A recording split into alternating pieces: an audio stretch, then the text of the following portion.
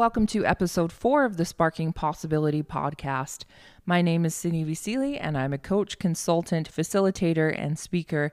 And this morning I'm going to be talking to you about the concept of flow. Now, many of you may have heard of the term flow, and typically when people think about flow, they think about being in the state of going with the flow, being absorbed in an activity, being immersed in something. And so there's a positive psychology concept that talks about flow as being a mental state of operation in which a person is performing an activity and they are fully immersed with energized focus, full involvement and enjoyment in the process of the activity. So this concept has been widely referenced across a variety of fields. It's been applied in many different settings. And the concept of flow is so important when you think about developing yourself as a leader and working from your place of strength. When you are in a state of flow and things come to you easily, they energize you as you're engaged in them and you lose time and you direct complete energy and focus into that particular activity, you're going to start seeing some amazing results come from being able to channel that energy. So I found a blog post that I had written back in 2012 when I had first put together my coaching practice. And so I'd like to go back and read that, and then I'll share a few reflections on this concept of flow and leave you with a few coaching questions so you too can think about where you may be at in your own life and in your work in regard to this concept of flow. So 7 years ago, here's what I wrote. Lately, I've been going with the flow, quite literally. Things in my life are aligning in a way that makes sense and feels right. When I first started this blog, I talked about opening the door to possibility and how I was going to walk through. At that time, there was fear around what was waiting for me on the other side of the door. What has since replaced that fear is the feeling of fearlessness. That's because when you know, you just know.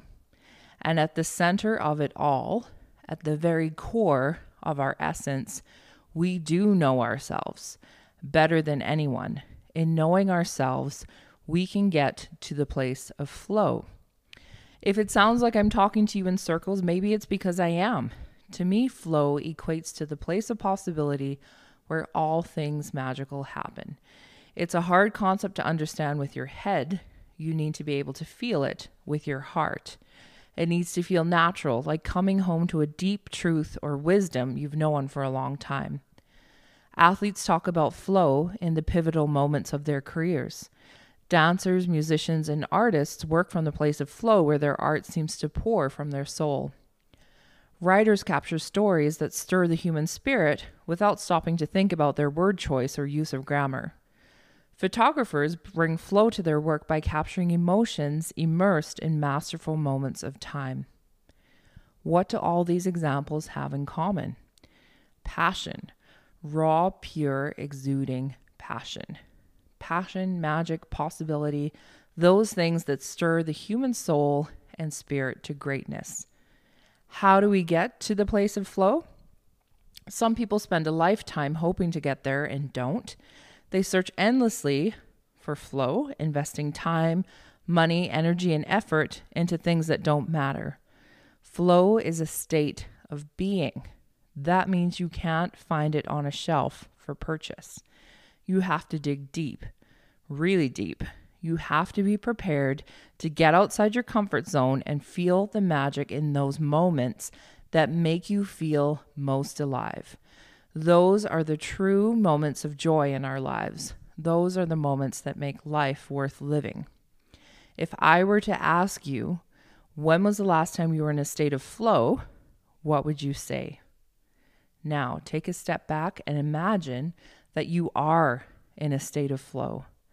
How does it feel? What does it look like?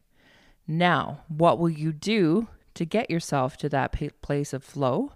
And what's one thing you can do today?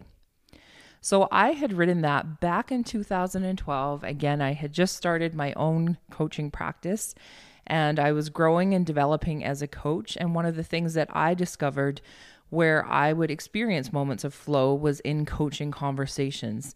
So when I was engaged in a coaching conversation with somebody else, I would lose track of time. In fact, sometimes I would have to set an alarm so that I would know when there was 5 minutes left in a session, because I was completely immersed and fully present in the activity of coaching.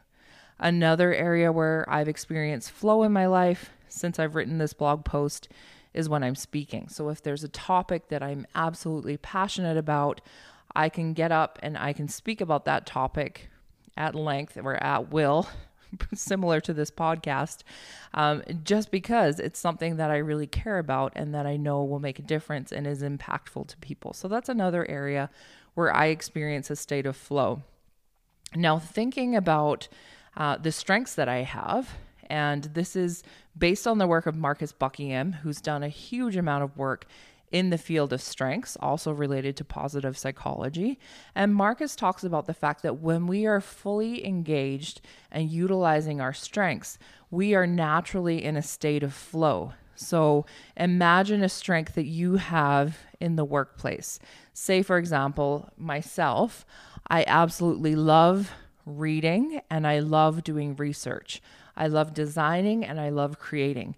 So any opportunity that I have to go out to do some reading and to do some research and to design and create something new, you better believe that I am in a state of flow, and hours can pass and I won't even notice the time.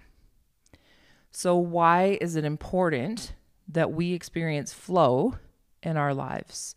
What's the significance of taking time to have an awareness around when and where we feel that state of flow and when we don't? So I can tell you, this shows up in my coaching conversations with my clients, particularly when they notice that they are not in a state of flow. So I want you to take a pen and paper and I want you to answer, what does it look like when you're not in a state of flow? What does it feel like when you're not in a state of flow? What are those activities that drain your energy, that feel difficult? They feel hard. They feel like hurdles to you. They feel like boulders in your backpack that you are carrying around and you can't put them down until you've actually followed through and completed the task. But completing the task is so difficult for you. So as you reflect on those activities, and I'm sure there are ideas or things that came to mind for you, that is how you know probably where your areas of weakness are. And you're probably not ever going to experience flow in those areas. But if you were to direct your time and energy and attention to your strengths, so if you think about your work week, you think about your home life, what are those activities that energize you, that engage you, that excite you, where you participate in them and you may be physically tired, but at the end of the day, you feel emotionally satisfied and time just whizzes by. So as you think about those activities, what are they for you and how often are you engaging in them? So the challenge that I want to leave with you this week, short and sweet podcast this week, is to pay attention and notice, what are the areas in your life where you are experiencing flow right now?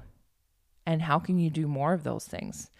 And conversely, what are the areas where you feel a disconnect and there is not flow and it feels difficult and hard, like an uphill battle? And how might you be able to do less of those things? So that's it from me this week. Have a great week, everybody, and we'll see you again in 1 week's time.